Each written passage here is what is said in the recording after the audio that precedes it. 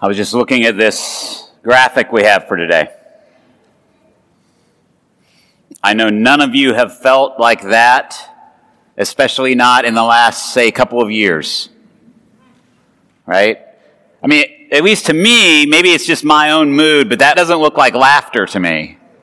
That does not look like joy to me. That looks like, why me? Or what am I going to do now? And I think it's appropriate, along with the scriptures that we've read and some of what I'm going to be talking about. And I think especially about, since Jennifer is a teacher, and I know many teachers in our congregation as well, what they might have been feeling over the past couple of years, with just all the changes and switches and things that they've been trying to do as professionals with all of that. And what I'm going to share here happens a little later after the call of the disciples. I just want to share this with you, and teachers, I want you to take note especially. Jesus took his disciples up the mountain, and he gathered them around him, and he taught them, and he said, "Blessed are the poor in spirit, for theirs is the kingdom of heaven. Blessed are the meek, blessed are those that mourn, blessed are the merciful. Blessed are they who thirst for justice. Blessed are all the concerned. Blessed are you when you're persecuted. Blessed are you when you suffer. Be glad and rejoice, for your reward is great in heaven. Try to remember what I'm telling you." So Jesus finished his teaching. Simon Peter, one of his students, one of his disciples, said, "Will this count?" And Andrew said, "Well, we have a test on it." And James said, "When do we have to know it for?" And Philip said, "How many words?" And Bartholomew said, "Well, I have to stand up in front of the others?" And John said, "The other disciples didn't have to learn this. Do I have to read it?" And Matthew said, "How many marks do we get for it?" And Judas said, "What is it worth?" And the other disciples likewise tried to sort of pass the buck, right? Then you're going to love this, teachers. And then one of the Pharisees who was present asked to see Jesus' lesson plan and inquired of Jesus his terminal objectives in the cognitive domain. And Jesus wept.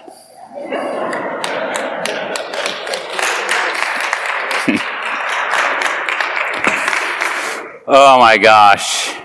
Wow, what a description of being a teacher these days. Probably any day, but oh, word. These call stories. In the year that King Uzziah died, says Isaiah. Once, while Jesus was standing beside the lake of Gennesaret, and the crowd was pressing in on him to hear the word of God, these call stories, these confrontations with the divine happen in a time and a place. I often think that when we hear of the spiritual, or we hear of God's call on our lives, or God calling us into a vocation, or that we're supposed to be about something higher and greater than ourselves, that we spiritualize these things. That in some ways we think that they take us out of a time and a place, but that is not Christianity. That is not the story of the Old Testament and the New Testament. These things happen in a time and a place with a people, and especially for us, a person. And a person that we are called to be in a relationship with. For those of you who've been with us, we've walked through the catechism some over the past, 9 months or so, 6 or 8 months, whatever it's been. And we've learned that God is a Trinity, a triunity, the Father, the Son, and the Holy Spirit. That our God is a relationship, and that we were made for relationship with God. And so we are in a time and a place, and we have relationships. Love God. You have to have a relationship with God to love. Love your neighbor. You have to have a relationship with your neighbor to love. Love yourself. You have to have a relationship with yourself to love. And how do we do that? Well, recently I was reading a book, and it was about relationships, and it was sort of mind-blowing in a way, because I've been thinking a lot about this, about the relationship to the self, and how so many people, they hear, you're supposed to love yourself. And when they get really honest, they'll say, I don't know how. What does that mean? Because throughout our lives, depending on how we were raised and the messages that we've heard and the traumas that we've endured and whatever else, oftentimes those inner voices, and I'm not talking about your multiple personalities now, I'm talking about your inner voices, they're often trying to protect you, but they're often not very loving in the way that they present. I think a couple weeks ago I said, when you go and you look in the mirror for the first time in the day, what's your first thought? Is it, oh man, I'm good looking. So happy to be alive. No, it's like, I look like a koosh ball. My hair's out to here. Not good. Man, you look tired. It's these inner voices make it difficult to love ourselves. And so one of the ways that this author was talking about in terms of all relationships, one of the first things that we need to do is to be here in our relationships. And that's what I love about coming back to the scripture passage, is that there's a time and a place. In the year that King Uzziah died, when they were along the lake of Gennesaret, they were in a place and they were there.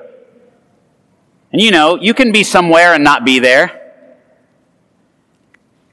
You ever been listening to a friend or someone or a business associate talking to you and you're, somewhere else, or something they say takes you to some other remembrance or some other time? It's sort of like music sometimes. A song comes on and you're like, woo! I'm back at the high school dance. I got stood up.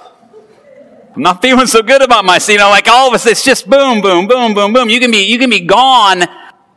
But one of the ways of being in good relationship is to be here, to do our very best, to be with ourselves, to really listen to ourselves, to hear those voices and to evaluate them, but to maybe even ask, what do they really want for us?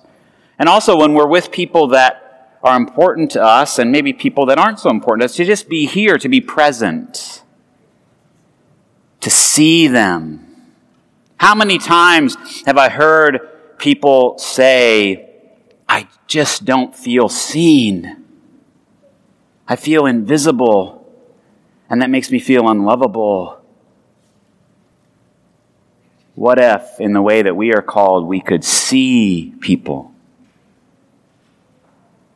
Maybe we don't understand them. Maybe we aren't able to empathize with them. Maybe we have a hard time having compassion for them. But we could see them and be present with them. And what if we could do that for ourselves? It's a scary thing, because when we get present and when we are seen, what happens when the divine shows up here? Like in the year that King Uzziah dies, here's all these amazing things that are happening in the temple as he's having this vision, and there are seraphs, and there's wings, and there's fires, and there's people singing, and the pivots on the threshold shake, and Isaiah's like, woe is me. I'm not worthy of this. Isaiah is being seen, and seen by the divine, seen by God, and that brings up for us, I think, all of our deficiencies. I talked about this when I talked about our brokenness and relating to sin and all of that oftentimes when we get confronted with real grace, we see our true brokenness. And oftentimes that can drive us to despair, but it ought not, right? Because grace is a free gift. Being seen by a loving and grace-filled God ought to draw us out, yes, to be honest about our fear, to actually be present, to be here, and to be able to honestly say, woe is me, I'm lost. I am not yet found, as an Amazing Grace tells us that this person was. I live among a people of unclean lips. I mean, the people around me are broken too, and yet I've seen God. I'm seeing God. And God is present with me, and that is scary because I'm being seen. And I'll tell you that when you begin to really see yourself, it can scare you a little bit. When you really see somebody else, that might scare them a little bit because maybe they've really never felt like they were seen before. And that brings about a vulnerability. And that happens in these call stories. Because now, these fishermen, Isaiah is vulnerable before God. What is God going to do with me? Is God going to hurt me? Is God going to smite me, we might say? But in these stories, God does neither of those things. God draws them close and invites them onto a different path, calls them after they're confronted and seen. So one of the seraphs flew to me holding a live coal that had been taken from the altar with a pair of tongs. The seraph touched my mouth with it and says, now that this is touched your lips, your guilt has departed and your sin is blotted out. This very symbolic way, he said, I have unclean lips and I'm among a people of unclean lips. Okay, we're going to burn that out.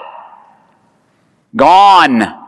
Now that this has touched you, now that you've been seen, now that you've been cleansed, you're able to speak for me. And I don't know if you listen to the call that Isaiah gets. It's not go and make everybody happy. Everybody's going to love what you're having to say. Sometimes when we're confronted and called the things that we are called into, we are not going to see outcomes. We're not going to see progress.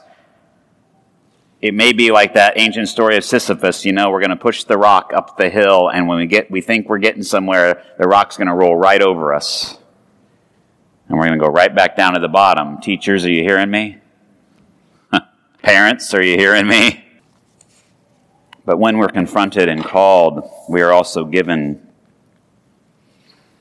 the Spirit of God, the power of God to do the things that we are called to do. To confront ourselves and the ways that we are broken, and the ways that we are ungenerous, the ways that we are unloving, the mistakes that we made, the way that we inadvertently hurt people. And God's grace then calls us to see that and to hold it and to offer it to God, that we might be cleansed like that coal on the lips. We might be renewed so that we can once again see ourselves and we can see our neighbor and we can see God in a time and a place and a space. Because what I'm trying to say is that these calls, as we read these stories, we're like, oh, well, that was this amazing vision. Like, I don't have visions. I'll raise my hand to that. I've never had this King Uzziah vision type thing. I know some of you have. I know some of you shared with me that things happen to you and you're like, woo! I see differently. For me, it's more like this, it's God's sort of like tapping and I don't hear very well. And then every once in a while, there's a little 2x4 that comes swinging and I duck, and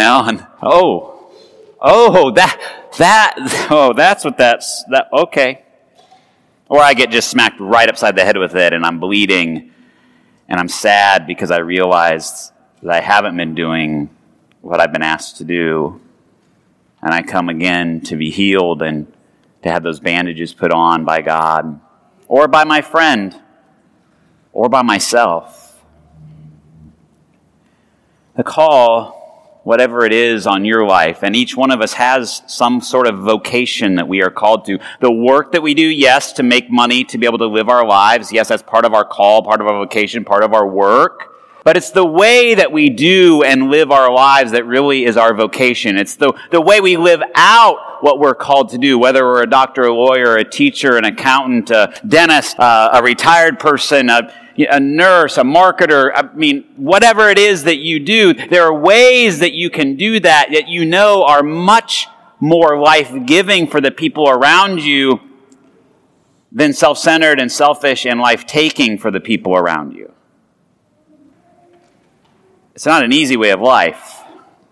That's one of the things about being a Christian, about living into the call, is that it calls all of you out. It causes us to be confronted with that call, that difficulty.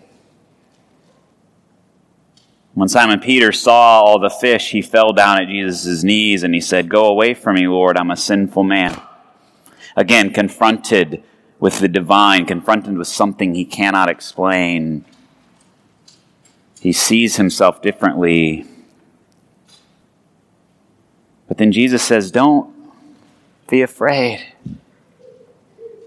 I have work for you to do." He doesn't say this, but I think it's in there. Be healed of your brokenness. Be set free from it.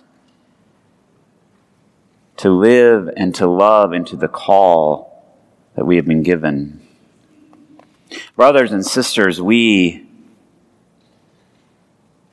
like people of all time, but I think that we are so much more aware today because of technology and the internet and the instantaneous sharing of news. We are so much more aware of the inequalities, of the ways that people aren't seen, of the hurt around us, and it can be overwhelming. And so we must be here with ourselves. We must allow God to be here and present with us so that we can be healed, so that we can live into that call. And then we can begin to confront the things that we see around us with love and with grace and with hope, even if the message is not being received. And so, we're going to sing that song that says, "Jesus, we are here. Jesus, we are here. Jesus, we are here. Jesus, we are here for you."